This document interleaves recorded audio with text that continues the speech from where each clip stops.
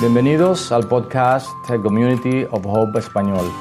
Existimos para interesar a personas desinteresadas en Jesucristo a crecer juntos hasta llegar a ser sus seguidores fieles. Así que donde quiera que esté, esperamos que encuentre este mensaje refrescante, práctico y así lo pueda aplicar a su vida. Dios le bendiga.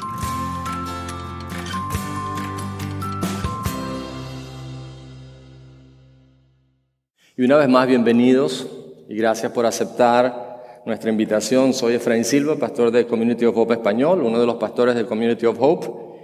Si es la primera vez que estás con nosotros en nuestro templo, conectado con nosotros, puedes enviar un texto con la palabra hola y vamos a estar en contacto contigo. Queremos servirte de alguna manera. Bienvenido y gracias por estar con nosotros.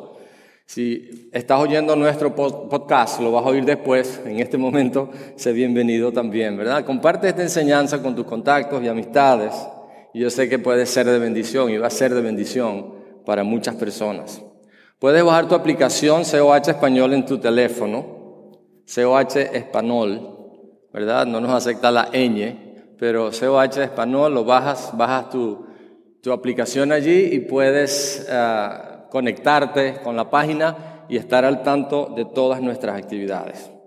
Quiero decirles algo, yo quiero animarlos a inscribirse en el curso de verano que va a comenzar el miércoles 30 de junio y va a ser por 6 semanas a partir de ese miércoles 30 de junio. 6 semanas solamente. El título es ¿Quién necesita a Dios?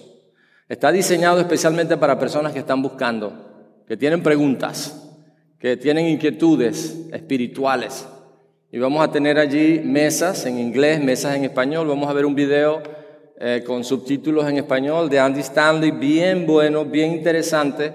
Si tienes preguntas sobre Dios, si quieres un ambiente donde puedes preguntar con confianza, sin ser cuestionados, ese es el lugar. Inscríbete. Y la razón de inscribirnos es que queremos saber especialmente cuántos niños van a estar porque va a haber cuidado de niños. Así que te animo, ¿verdad? Invita amigos, personas que tú conozcas, que sabes que tienen interés pero que tienen temor de venir a un templo. Quizás en el pasado han sido cuestionados, han sido juzgados, han sido maltratados. Y ese hacer un ambiente bueno para que personas vengan y puedan preguntar sin ser cuestionados, sin ser atacados. Van a tener un ambiente de libertad en donde pueden hacer preguntas. Y al cabo de esas 6 semanas, yo estoy seguro que van a tener mucha información que va a ser muy buena. Nosotros seguimos estudiando la serie Identidad Equivocada. Identidad Equivocada. Creo que tengo un poquito de eco aquí, ¿verdad? Si me pueden quitar ese eco, por favor. Los versos para memorizar, los versos que hemos usado de memoria en estos últimos domingos, en estas últimas enseñanzas, ha sido Efesios 4, 14 y 15, que dice: así ya no seremos niños, zarandeados por las olas y llevados de aquí para allá por todo viento de enseñanza y por la astucia y los artificios de quienes emplean artimañas engañosas.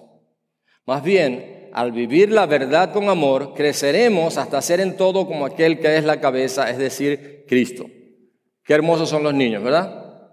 Hoy vine con 5 de mis 9 nietos y me encanta estar con ellos, pero son niños y hay que estar preparados para atenderlos. Y es hermoso ser niños. Pero cuando ya tenemos 18, 20 años, ya no queremos ser niños, ¿verdad? Debemos crecer, dice la palabra de Dios. Y crecemos cuando vivimos la verdad con amor. Y la meta es ser como Cristo. Entonces, necesitamos entender eso de la palabra de Dios. Y otro de los versículos ha sido Hebreos 1:3, que nos enseña quién es Cristo. Hebreos 1:3 dice: el Hijo es el resplandor de la gloria de Dios, la fiel imagen de lo que Él es, y el que sostiene todas las cosas con su palabra poderosa.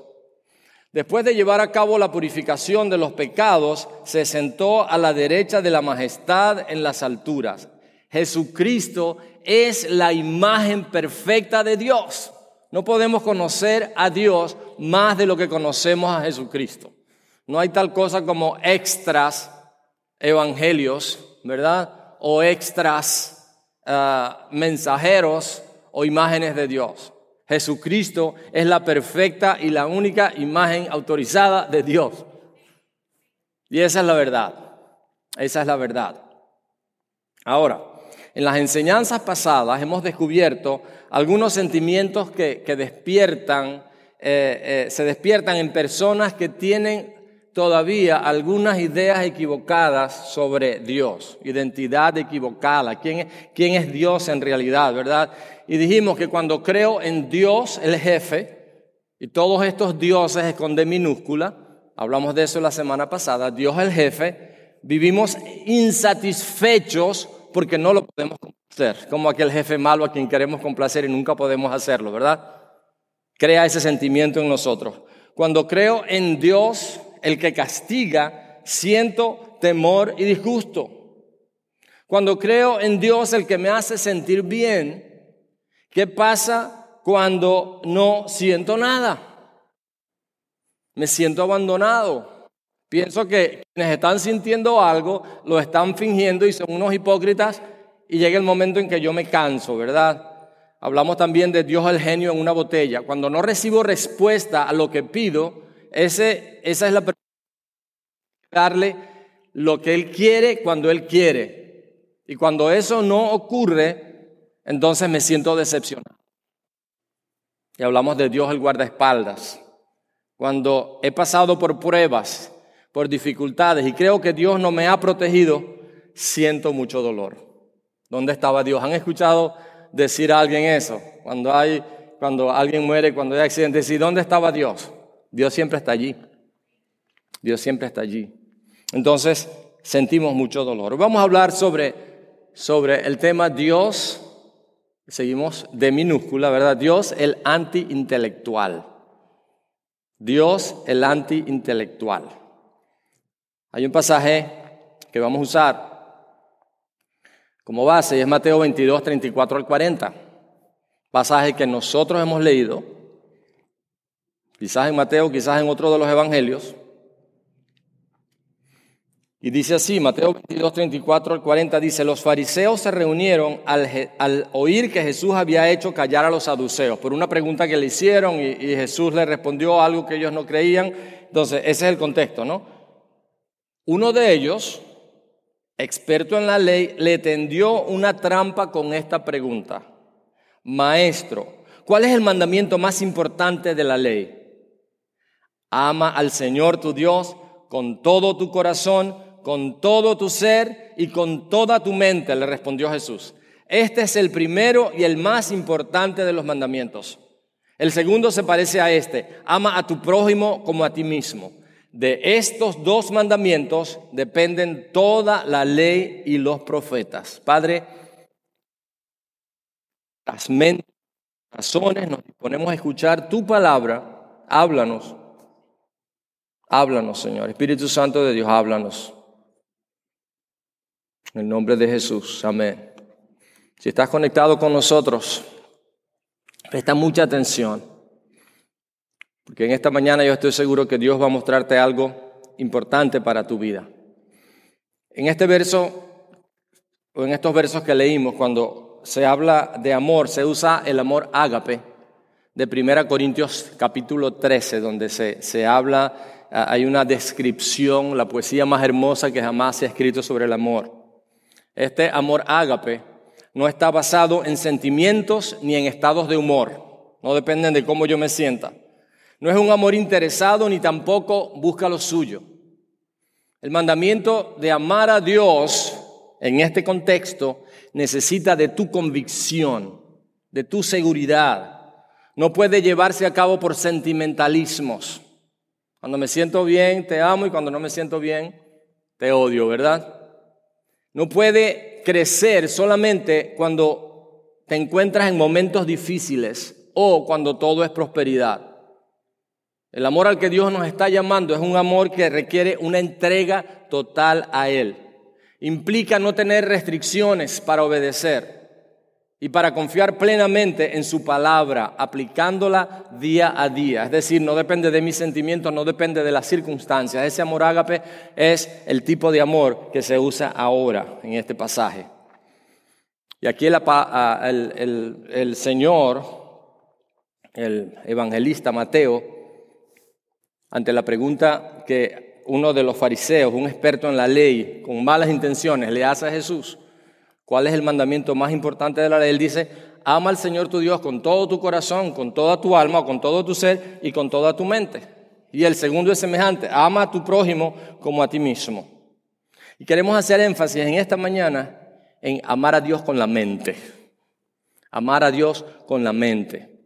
Cuando se habla de mente en este verso, se habla de entendimiento, se habla de razón. Así que el amor tiene que ser inteligente. El amor tiene que ser inteligente. Ustedes saben que hay una época en la vida, y es una época bonita, y no estoy diciendo que sea malo, ¿verdad? La época adolescente es cuando te amo, y todo lo que siento es maripositas, y, ¿verdad? Boberías. Pero es bonito de todas maneras. Ahora, lo que quiero decir es que no es ese tipo de amor al que la palabra se está refiriendo. Mi papá siempre decía que la cabeza estaba encima del corazón. Es decir, que el amor debe ser un amor inteligente, no solo del corazón. ¿Se dan cuenta? Tiene que ser inteligente. Y eso es lo que la palabra de Dios nos está diciendo, que tenemos que amar a Dios con todo nuestro corazón, con toda nuestra pasión. Amén. Y por eso saltamos y por eso hacemos lo que hacemos. Pero lo hacemos también con inteligencia. Lo hacemos con el alma, mente, voluntad y emociones, con todo nuestro ser. Importante que entendamos que nuestra meta es amar a Dios con toda nuestra mente. La ignorancia no es una bendición. Alguien decía, hay quienes son apasionados, ¿verdad? Pero con mucha ignorancia. Lo voy a decir como lo escribí, ¿verdad? Dice, ignorantes con fuego. Muy apasionados, pero que no tienen el conocimiento. Y dice, y otros son eruditos, saben mucho, pero con hielo. ¿Verdad? Entonces, esta persona, el presidente de un seminario, él decía, queremos que sean eruditos con fuego.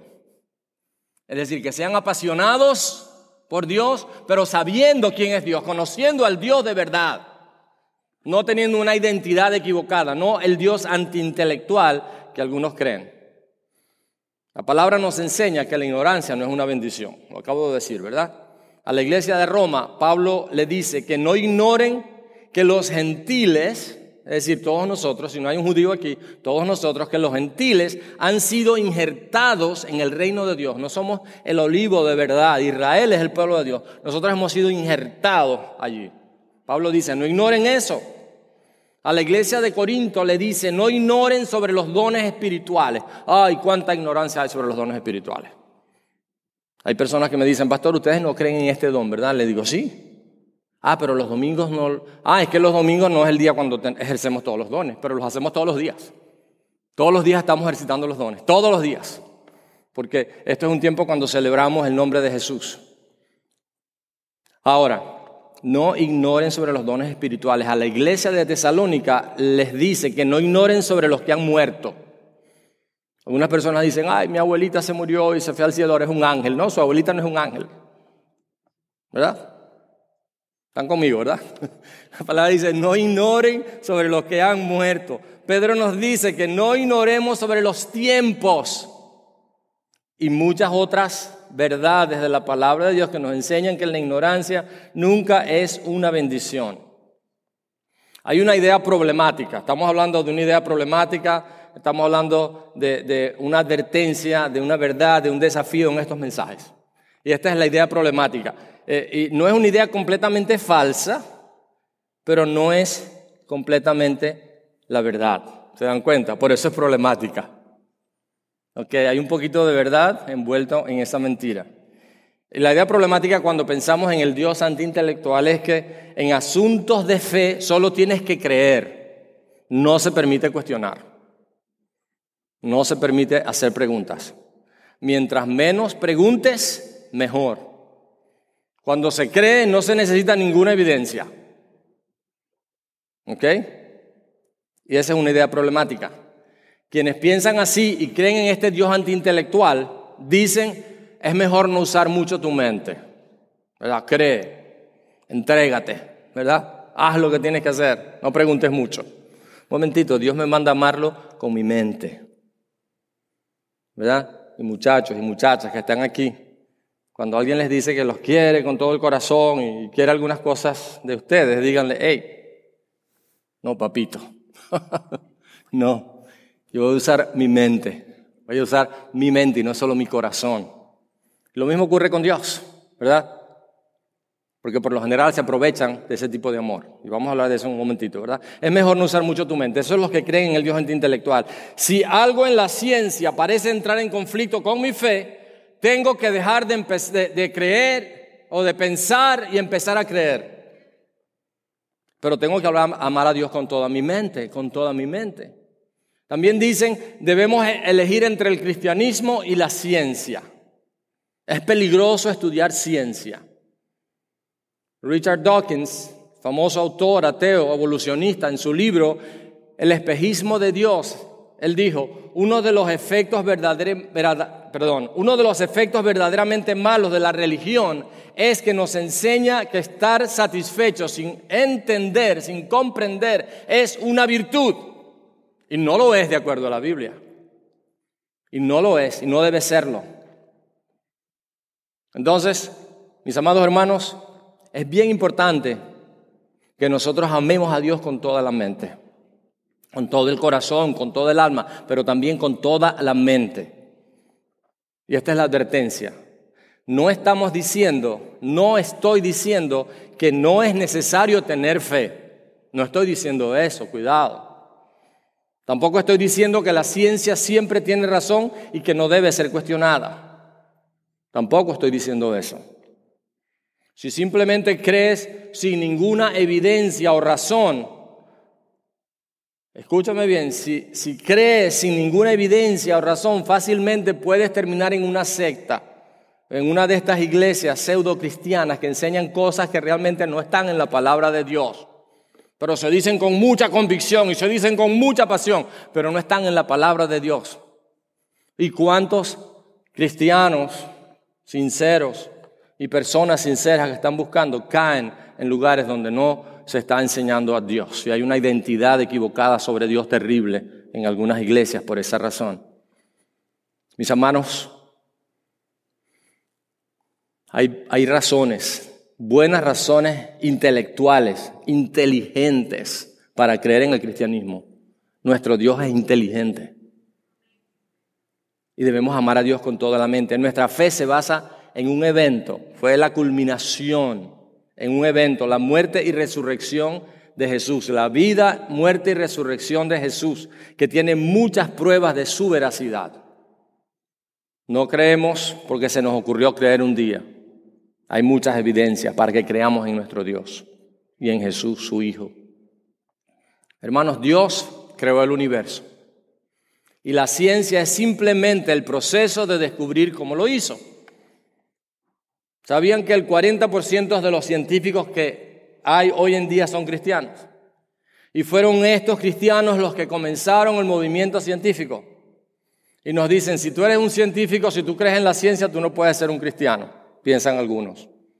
Porque ponen a la ciencia y al cristianismo en conflicto, cuando en realidad la palabra de Dios dice que el principio de la sabiduría es el temor a Jehová. No hay ciencia si no hay temor a Dios.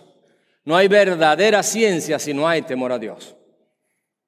La palabra de Dios es infalible, no se equivoca, pero nuestra interpretación, y no es que hay muchas, porque hay una sola manera de interpretar la Biblia, pero nuestra interpretación de ciertos eventos no es infalible. Así que debemos ser humildes acerca de nuestra interpretación de la Escritura por el bien de nuestro testimonio en el mundo y para la próxima generación también. Voy a dar algunos ejemplos, ¿verdad?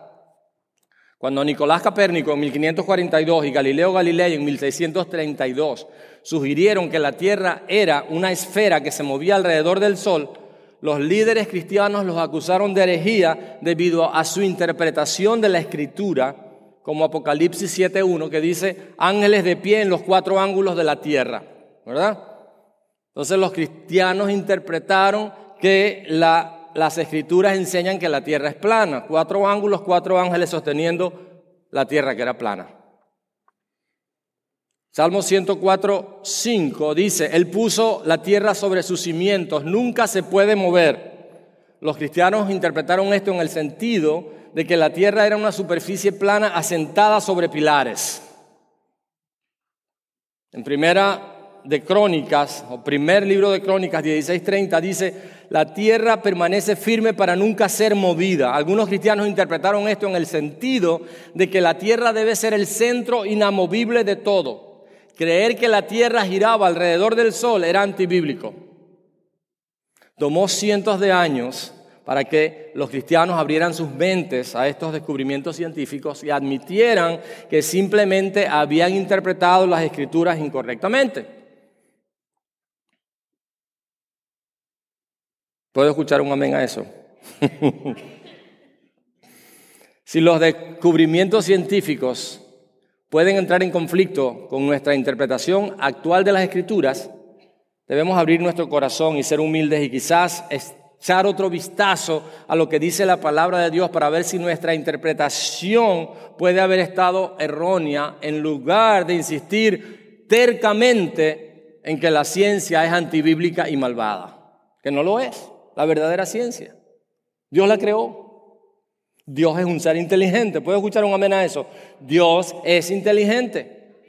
Cuando los cristianos evangélicos son conocidos por desconfiar totalmente de la ciencia, daña nuestro testimonio en el mundo y hace que sea más difícil el creer, especialmente para los jóvenes, que están siendo todos los días bombardeados por conceptos equivocados de la falsa ciencia. Pero si en la iglesia no encuentran respuestas adecuadas, lo que la palabra de Dios enseña en realidad, entonces vamos a tener problemas y vamos a perder muchos de los jóvenes. Las estadísticas dicen que más del 70% de los muchachos que vienen a las iglesias cuando van a la universidad pierden su fe. Y es triste eso. Y somos responsables de eso. Los cristianos somos de alguna manera hipócritas, y soy el primero, acerca de cómo vemos la ciencia. Cuando nuestros hijos se enferman, ¿a dónde los llevamos primero? ¿A la iglesia o al médico? Deben llamar a los ancianos de la iglesia, deben llamar a las personas de la iglesia para que oren por él, ¿verdad? A veces ni lo hacemos. Eso no está bien. Pero lo que estoy diciendo es que llevamos a los niños al médico. Llevamos a los niños y a los adultos también, ¿verdad? Generalmente confiamos en lo que ese médico sabe, en la capacitación científica de ese médico. Estamos agradecidos por la ciencia en el ámbito de la salud como deberíamos estarlo, pero consideramos que la ciencia es mala en otras áreas. ¿Están viendo? Doble moral en ese aspecto. Las Escrituras enseñan que Dios es perfectamente y profundamente reflexivo, inteligente en la forma en que creó y como creó el universo y a los seres humanos, y que quiere que seamos reflexivos e inteligentes al descubrir esa verdad que está en su palabra. La verdad es que Dios, Jesús, nos manda aquí a amar a Dios con toda la mente. Y está bien cuestionar, y está bien hacer preguntas. En Community of Hope, usted puede hacer preguntas. Usted puede hacer preguntas, usted puede cuestionar. Queremos trabajar en eso. Los cristianos, más que nadie, deberíamos tener una idea clara de lo que está a nuestro alrededor.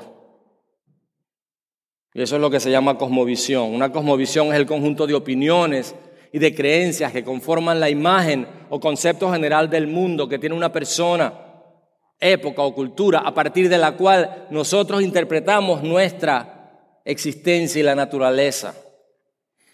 Y la cosmovisión cristiana es el conjunto de conceptos fundamentalmente acerca del mundo y la vida. Es una manera de ver la vida, el mundo y lo que vemos a partir de la revelación de Dios al hombre por medio de la creación y por medio de la entrega de su Hijo Jesucristo. Y debemos tener una cosmovisión cristiana clara. No podemos andar por el mundo creyendo cosas que no son ciertas, que la palabra de Dios tampoco avala. Debemos amar a Dios con toda nuestra mente.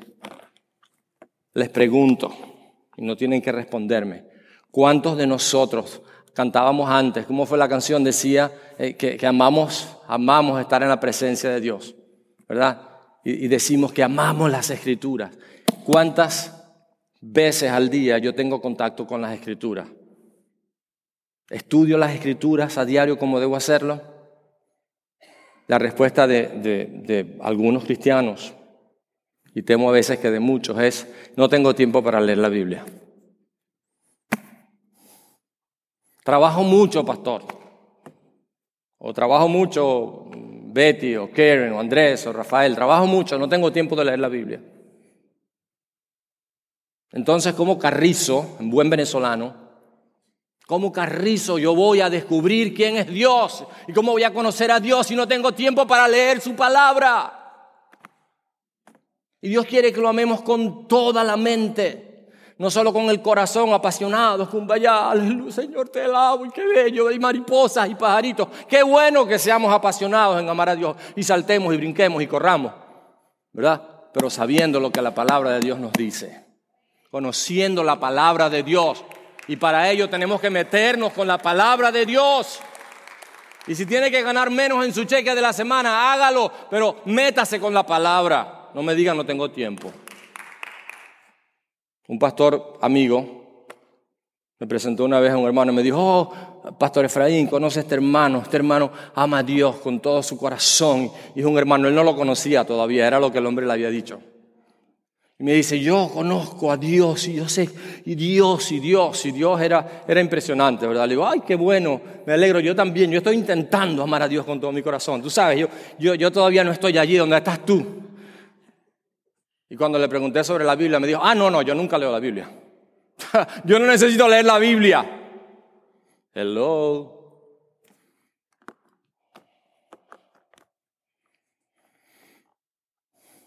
¿Cuál es el desafío? Amar a Dios con toda tu mente, utilizando toda tu capacidad intelectual para conocerlo plenamente y apreciarlo por todo lo que Él es. Escuchen bien lo que dijo John Piper. Él escribió: no podemos amar a Dios sin conocer a Dios. No podemos amar a Dios sin conocer a Dios. ¿Saben por qué yo amo más a mi esposa hoy? 41 este mes que viene, en 2 meses. ¿Verdad? ¿Saben por qué la amo más? Porque la conozco más. ¿Verdad? Porque el amor es conocer a alguien y amarlo a pesar de eso. Eso se aplica más para ella que para mí. Para buen entendedor. Gracias. Vuelvo a John Piper. Él dice: no he hecho nada malo. Estoy en buenos términos con mi esposa. No crean que me estoy ganando puntos. Si lo pensó, va para mi oficina esta semana. No podemos amar a Dios sin conocer a Dios. Y la manera de conocer a Dios es a través del uso de nuestras mentes en el poder del Espíritu. ¡Wow! Tremenda verdad. Del hermano Juan Pipa. Se traduce en castellano, será, digo yo. Del hermano John Piper. Hermanos, miren bien. Si no sabemos qué creemos ni por qué, entonces no lo podemos explicar ni defender. No hay un argumento de base. También seremos influenciados por ideas populares del mundo. Esto produce combinaciones idólatras como Jesús y el marxismo. ¿Han escuchado eso? Lo escuchaban, ¿verdad? Quizás más en mi época de adolescente. Jesús y el consumismo. Jesús y la cultura. Jesús y las redes sociales, ¿verdad? Jesús y el político de moda o de nuestra preferencia. Esa es otra. En este caso, Jesús jamás será suficiente como Señor y Salvador. Tenemos que conocer a Dios. Para amar a Dios debemos conocer a Dios. Mis amados hermanos, y solamente vamos a conocer a Dios a través de la lectura y el estudio de la palabra de Dios, de la Biblia. Es una disciplina tan importante como la oración. Ambas se complementan. Esta es la manera como vamos a conocer a Dios. Si solamente oras y no lees la palabra de Dios, no hay una comunicación completa con Dios. Tienes que apartar tiempo para orar y para leer su palabra.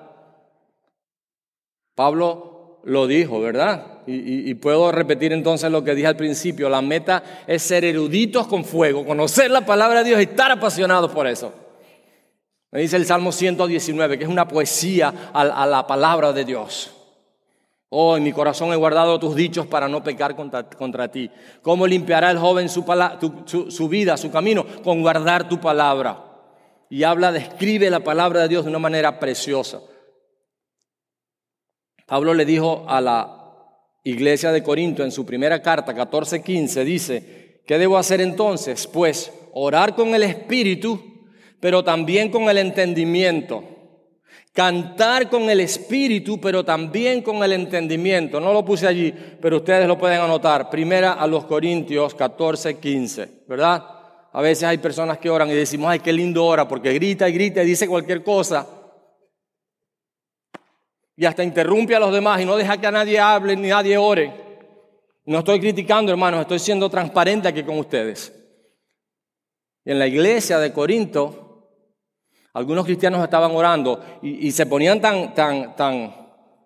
se emocionaban tanto que maldecían a Jesús en la oración. Y Pablo les dice, eso no puede ocurrir, eso no es de Dios. Así que orar sin entendimiento no es de Dios tampoco. Oraré con el espíritu, pero también con el entendimiento. Y también dice, cantar con el espíritu, pero también con el entendimiento. Cuando mi esposa y yo comenzamos una iglesia en Venezuela, en La Victoria, la vio un hermanito, el hermano López, ¿verdad? Un hermanito anciano, precioso, amaba a Dios con todo su corazón. Y parece que en una época cantó y tocaba la guitarra. Pero era la única persona que yo dejaba cantar. Porque esto era lo típico, ¿no? Yo no sé cantar, yo no sé tocar, yo no he ensayado, pero lo voy a hacer para la gloria de Dios. Yo le decía, para la gloria de Dios siéntese, porque usted ni ensayó, ni sabe, así que no haga las cosas sin saber para Dios. Para Dios se hace lo mejor. Usted tiene que saber cantar para estar aquí. Necesitamos siempre músicos, ¿verdad? Pero tiene que saber hacerlo. Amén. Amén. Vamos, iglesia, amén. ¿Verdad? Ahora no tiene que ser profesional, no tiene que ser artista, ¿verdad? Tiene que ser un adorador, alguien que ama a Dios con todo el corazón. Pero el hermanito López me decía, pastor, hoy tengo una canción preciosa para el Señor, pastor. Y con su guitarrita medio desafinada, él pasaba y cantaba. Ay, yo me lo gozaba. El hermano López, el único. ¿Verdad? Ahora si alguien quiere hacer eso, lo mando con Andrea, con la banda, para que aprenda y después cante. Ahora, lo que estoy diciendo, mis amados hermanos, es que la palabra de Dios enseña. Pastor, usted sí es difícil. No soy. Creo que estamos juntos en esto, ¿verdad? Lo que Dios quiere que hagamos es que lo hagamos para Él, pero lo hagamos bien. Oraré con el espíritu, pero también con el entendimiento. Cantaré con el espíritu, pero también con el entendimiento. Eso es para los que quieren cantar aquí. Los que canten ahí, ustedes gañótese allá. Usted cante como pueda, ¿verdad? Usted cante como pueda y hágalo. ¿Sabe una cosa que yo también aprendí? Que a Dios no hay que gritarle porque Dios no es sordo. Pero usted le puede gritar porque Él tampoco es nervioso. Y si usted canta súper desafinado, cántele al Señor. Que haya ya un filtro que al Señor le va a sonar como una melodía hermosa. Porque así como Dios nos ve justificados por medio de Cristo y nos ve sin pecado, tenemos una voz hermosa cuando lo hacemos de corazón para alabarlo a Él.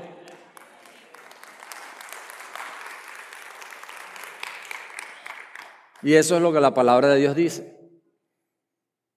Si te dedicas solo a orar sin el conocimiento de la palabra, es peligroso. Porque puedes decir cualquier cosa que suena muy bonita y puedes confundir a personas. Estaba hablándole del Señor a una señora que nos había visitado y que una pareja de amigos conocían, y a la final ella no quiso aceptar al Señor y este hermano se molestó y él despidió la reunión. Estábamos allí, esta pareja, yo y esta señora, y él oró. Me dice, pastor, déjeme orar.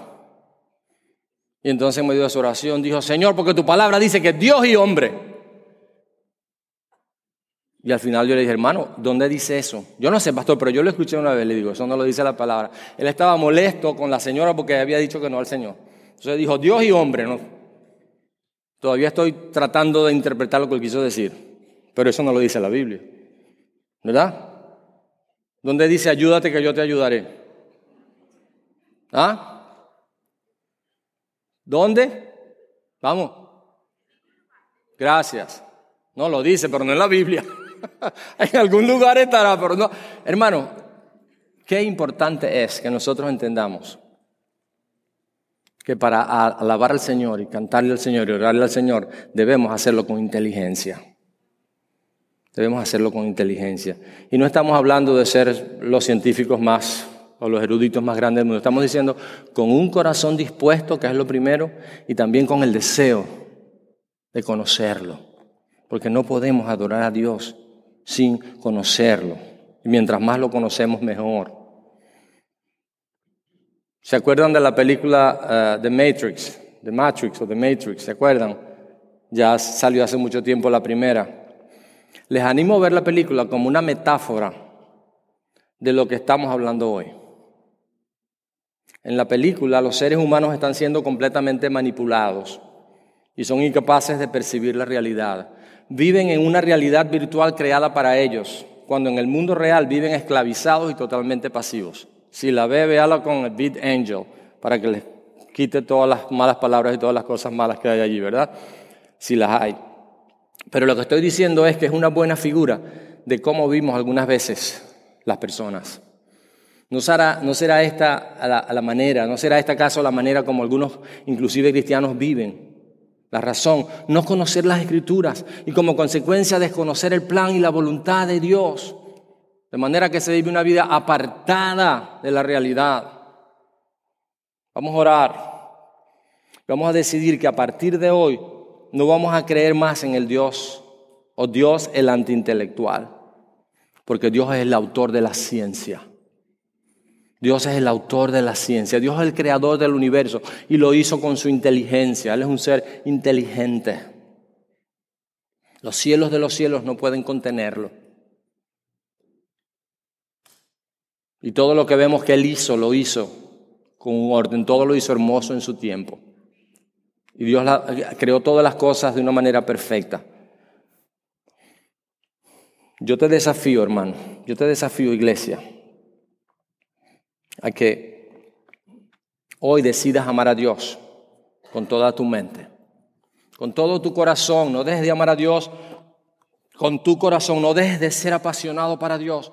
Ámalo con toda tu alma, con todo tu ser, con todo lo que tú eres, pero háblalo también con tu mente. Dedícate a estudiar, a conocer, a aprender más sobre Dios. Aparte un tiempo para leer su palabra diario. Hay buenas herramientas, les hemos dado buenas herramientas, buenos estudios, hay devocionales. Dedícate a estudiar lo que dice la Biblia sobre Dios, a estudiar sobre temas de Dios, la santidad de Dios, el amor de Dios. Y no creamos en el Dios antiintelectual que hoy en día algunos predican. Vamos a cantar un momento para despedirnos. Pero allí donde estás, el desafío para ti hoy de parte de Dios es: decide hoy amar a Dios con todo tu corazón, con toda tu alma y con toda tu mente. Proponte a conocer a Dios a través de la revelación de su palabra. A veces hay hermanos que dedican más tiempo a escuchar mensajes y predicaciones, quién sabe de quién y de dónde vienen, y no se dedican a investigar lo que la palabra de Dios dice. Estudia la palabra de Dios. Dedica tiempo a orar y a leer la palabra de Dios. Qué importante es que amemos a Dios de esa manera. Si ese es el deseo de tu corazón, antes de cantar de nuevo para despedirnos, ponte de pie ahí donde estás y dile: Señor, abro mi corazón, dispongo todo mi ser, Señor, porque quiero conocerte.